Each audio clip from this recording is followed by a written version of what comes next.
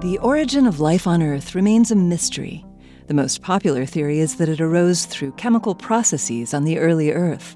But another speculative possibility is that simple forms of life, like bacteria, can spread through space from one planet to another. This theory is called panspermia.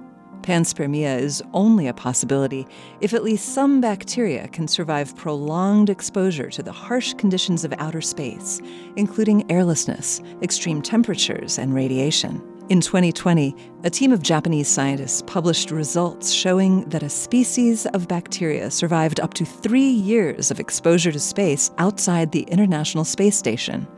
The scientists chose a species of bacteria called Deinococcus radiodurans. These bacteria are classified as extremophiles because they can withstand extreme conditions. They have been found floating on dust particles more than 7 miles up in the stratosphere and can survive a dose of radiation 3,000 times larger than that lethal to a human. Spacewalking astronauts placed pallets covered with dried aggregates of these bacteria, brought from Earth, on the outside of the space station. When the pallets were returned to Earth, researchers cultured the bacteria on them in the lab.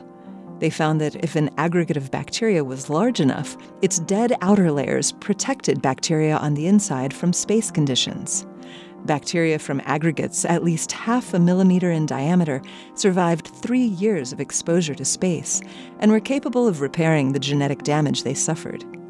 The results show that bacteria could survive space long enough to make the trip between Mars and Earth. If life arose on either planet, it might have spread to the other.